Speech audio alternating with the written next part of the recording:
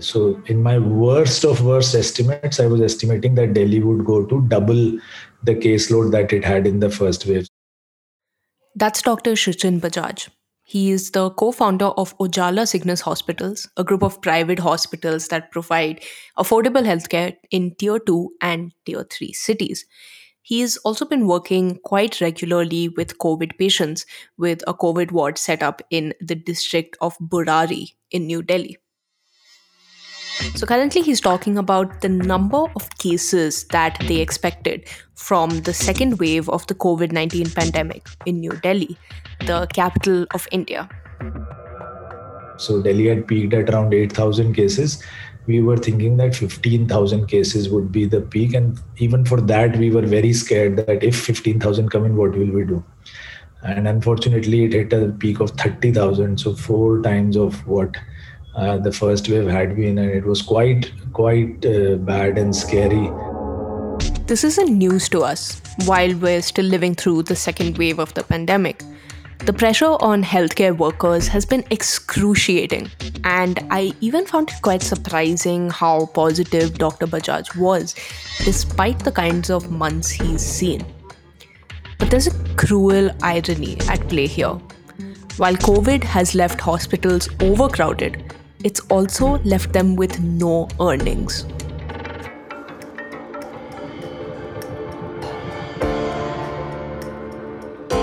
Private hospitals across the country are at a point of reckoning.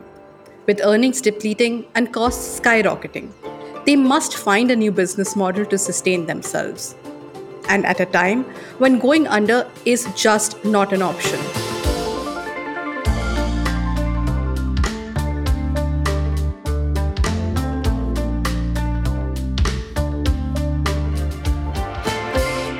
Hello and welcome to Unofficial Sources, a business podcast by The Ken. I'm Anushka Chikara. And I'm Alina Banerjee, and we're your hosts. This episode, we're taking a look at the economics of private hospitals in India, both large hospitals in metro cities and small ones in Tier 2 and Tier 3 cities. And just how COVID-19 pandemic has turned the system upside down. With a massive blow to earnings and a more urgent need to run smoothly and sustainably than ever before, how these hospitals are trying to COVID-proof themselves for the next few years. Stay tuned. This episode is based on a story originally reported by Ruhi Kandhari, a healthcare writer here at the Ken. It's titled COVID forces Manipal, Narayana Health, to re-examine their hospital math. The story definitely stood out to us, and so we decided to call her in and tell us what it's all about. Hey Ruhi, thanks for joining us here. This is your first time at the podcast. Hi Anushka, thanks for having me. So, Ruhi is a healthcare writer here at the Ken. Back when I was an intern at the Ken in my first year of college, I'd actually done some on-ground reporting for Ruhi at a hospital. Now, 2 years later, she has written 100 stories on the healthcare sector for the Ken. So, Ruhi, when we discuss something like the economics of hospitals and business models, especially in a pandemic, it makes me feel kind of off.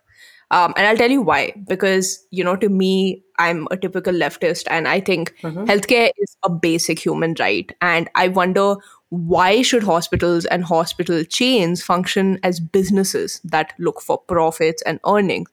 Especially now when we're in the middle of a pandemic where tens of thousands of people are dying. Like, is their earnings really the most important thing we need to focus on? Definitely, Anushka, that's a very good question. So, healthcare is a human right. A life without disease and pain is something that everyone must have. But thing is, rights are provided to citizens by the government, not by private players. It's not a private hospital's job to ensure that you have your rights.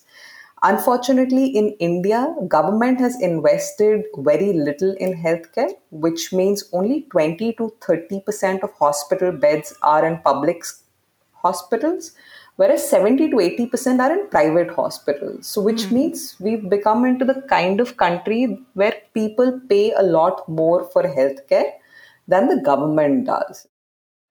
Right. So it's kind of like, okay, in an ideal situation, yeah, we should have it. It's not the ideal situation. And the basic right of free healthcare isn't being fulfilled. So why should we bash the people who are just trying to fix the gap, right? Which is private hospitals. Sure. It's become a little bit like a witch hunt that the government did not do enough for healthcare for decades. And then, like, the blame is now resting on the private healthcare. Okay. And how has this system or has the system been shaken up by COVID? So, COVID literally changed the rules in which a large hospital in a large city existed. Medical tourists stopped coming in, high end procedures dropped to minimal. So, and with what happened with COVID in the first wave was that there weren't even enough COVID patients. But in the second wave, COVID left hospitals massively crowded, but not enough scope to earn profits. Okay, so these hospitals were crowded, right? But how does that mean they weren't making profits? I mean, to me, the obvious correlation is if there are more patients coming in, there are more people to service, thereby more money coming in for the hospital. So there's an indicator that defines how profitable a hospital is, and that's called RPOB. It's average revenue per occupied bed in a hospital. Hospitals normally try to increase RPOB as much as they can. So, for a non COVID patient, say for a bypass surgery, a person would spend over rupees 2 lakhs on a surgery and probably stay a few days. So, the RPOB would be about rupees 50,000 for that person. But for COVID, some states had capped treatment prices per day at rupees 20,000. So, hospitals were crowded, but for a large hospital, it resulted in losses. But for a small hospital, it was barely able to cut it. The biggest impact on hospitals, both large and small, is that COVID changed their relationship with the patient. Hospital chains like Narayana, which are tertiary care hospitals, specialize in cardio surgeries and are focused on optimizing for those specialized services. But the pressure to treat COVID patients and the lacking primary care infrastructure forced even large hospitals like Narayana to run services that they frankly weren't built for. Here's Viren Shetty, the COO of Narayana. We are a tertiary care super specialty hospital. And so we don't treat coughs and colds or headaches. People come to our hospital for heart surgery, cancer surgery, heart transplant, liver transplant, and that tends to drop from a pretty wide catchment. So our hospital in Bangalore, let's say, we get patients from Tamil Nadu, we get patients from northern Kerala, from on the Andhra border. We get huge number of patients from East India, from Bangladesh, West Bengal, patients from Central India as well as patients from abroad, those that come in for medical tourism. Without external patients coming in and with domestic patients pushing surgeries further into the future because of the pandemic, large hospitals like them struggle to make money. In the first wave, at least, there was no question of mixing COVID with non-COVID patients. So Narayana simply focused on primary care of COVID patients. As the COVID cases started picking up, then of course, we started seeing a lot more cases. We went to a peak occupancy of 500. The government had capped a lot of the pricing that you were allowed to, charge for treatment of COVID, and we were one of the few hospitals that actually adhered to the pricing, that guidelines that had come out. And so we went through it, and a lot of our doctors got sick. We invested a lot in PPE for everyone. We bought a lot of medicines. We did a lot of preparation for this, and we lost a lot of money for 2 entire quarters treating COVID and nothing else. So the first 2 quarters of last year were pretty bad. And the next 2 quarters, as the COVID cases came down, the people who had been postponing their surgeries and their treatment started coming up. And so again, things went back to almost normal by March 31st of 2021. Viren's challenge isn't just the cap on prices or the increased cost of fitting every doctor and nurse with a PPE kit. Super specialty hospitals make their money from expensive surgeries performed by highly trained, expensive surgeons.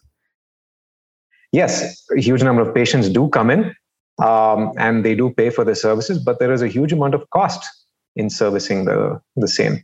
So a COVID patient stays longer, cannot pay as much because the things that they end up using aren't terribly expensive. There aren't that many therapies you can treat them with, but our costs are the same.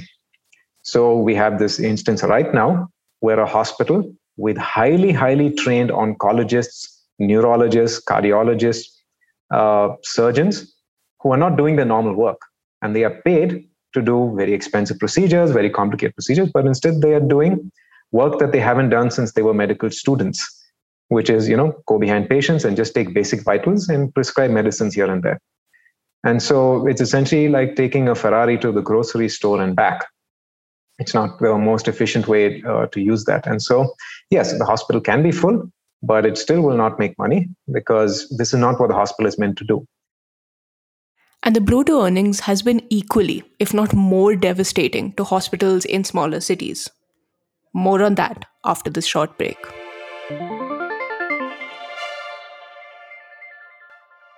Hi, this is Aditya. I'm the product analyst here at the Ken. I hope you're enjoying this episode of Unofficial Sources. I have worked here for a bit more than a month, and the thing that strikes me the most is the attitude towards growth. We've been experimenting, launching new products, adding more features to give our subscribers an immersive and engaging experience. In case you are hearing about us through this podcast and want to get a taste of some of our other work, we've got something for you. We set up a special podcast offer just for our listeners. To find out more, go to the-ken.com/podcast offer. You can find the link in the show notes. To understand the ins and outs of small hospitals, we spoke to Dr. Sachin Bajaj, the voice that you heard right at the top of this episode. So, in the first wave of COVID, with India going into a hard lockdown, the main problem for small hospitals like Ujala Cignus was that there weren't enough people coming into the hospitals. And that caused two problems. The challenges were, of course, revenue-wise, how to pay the salaries, because we are a social enterprise, so we don't have a lot of margins anyways to speak of. We've in the last 10 years of our existence, actually, we've never been profitable in a kind of a profit after tax perspective. So it was a challenge on how, with the revenues going down by more than 50%, on how to meet our fixed costs, our salaries, our rentals. That was the first. Second challenge, of course, was how to keep in touch with the community, because the community needed medical care. That is what we know. But they were unable to come to the hospitals because their villages, their approach roads, everything was shut down. So we started our telemedicine facilities very quickly. Okay, and now a year later with the second wave, what was that like for your hospitals? Absolutely the opposite. I think the second wave hit us like a tsunami. Although I think we knew that the second wave would hit. So December onwards, we had been telling all the governments and the authorities that we speak to very regularly that the second wave would come in. But I think unfortunately we walked into the abyss with our eyes wide open. And it came in very suddenly, and within 5-6 days we were left grappling and gasping for air because we had no beds, oxygen had run out everywhere, we had no equipment to manage those huge number of cases. So almost a month went by, I think, without any of us even having time to breathe. It was in Delhi, it was like quite a nightmare. Now, we know the kind of pressure the second wave has put on healthcare workers across the country, but how exactly did it affect the earnings of these hospitals? Remember the term we'd mentioned earlier, RPOB? Well, this is how exactly it plays out for smaller hospitals. Yes. So, see, the first thing that was important in understanding is that the government in the last wave stepped in and capped the prices for COVID treatment. So it was not like an air ticket where if you have a pressure of seats, you can raise your fares to whatever extent you have, right? So the rates were capped at 15,000 rupees a day. And that includes everything. That is not just your bed, that is your doctor fee, your investigations, your medicines, everything is included in that. So that does not actually leave out much margins for you.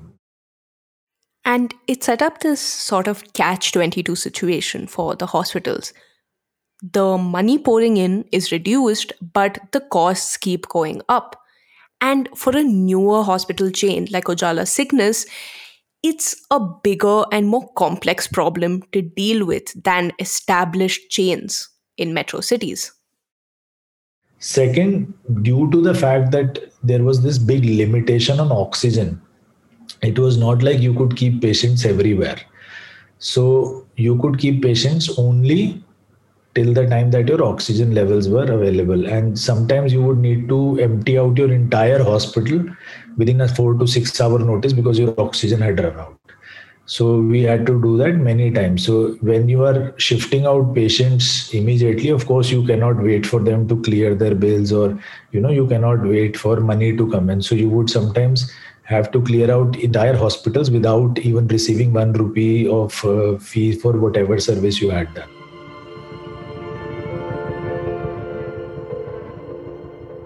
Now, beyond the nuances of the first and second wave of COVID, something has fundamentally shifted for smaller hospitals: the inflow of patients. As we mentioned, patients who would otherwise travel to flagship hospitals in larger cities are now seeking care in their local hospitals. That seems like a good problem to have, right? But to reap the benefits, these hospitals need to match the demand with the advanced tech and infrastructure, as well as specialists ready to meet the needs of these patients. In this regard, Cignus hospitals are somewhat ahead of the curve. We do not gold plate any assets. So we realize that, as doctors ourselves, that what things are important for patient outcomes and what things are not so important, right? So our laparoscopes will always be German. Our microscopes will always be German. Our cath labs will be either German or US. So these are like very important equipments for us. We will have exactly the same equipment as you will find in a big city 5-star hospital. We will not have even 1% lower equipment than that. As Dr. Srijan just said, smaller hospitals don't gold plate their assets. It's in their DNA to keep cutting costs wherever possible. But that's not necessarily the case with larger hospitals in metro cities. The hour of the need now is a fundamental shift. So if this is a new normal, if it turns out that there will always be COVID, a highly infectious disease, and it's not going to reduce in its virulence or its scariness for the next couple of years, then we have to build a business model that accounts for that. Okay, here are a few things that some of these hospitals are trying now. So some of the hospitals have decided to invest in primary care, which was something they never did in the past, because hospitals would focus on tertiary care, which makes them money, which is high-end surgeries. They have decided that online and teleconsultations are going to be part of something that large hospitals do in the future. Also, they've like some hospitals like Apollo have decided to take drugs delivery more seriously. That puts them in competition with health tech startups. They're also investing in diagnostics. So earlier, a hospital would think that I focus only on large surgeries that make me money and outsource everything else.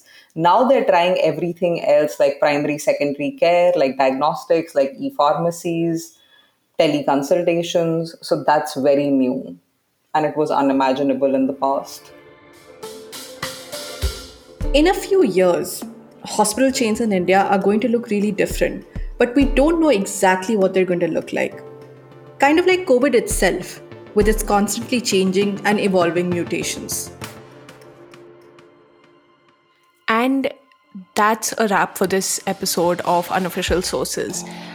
I know I say this a lot, but we very sincerely mean it. We love to hear feedback from you and would like to know what you felt about this episode, good or bad.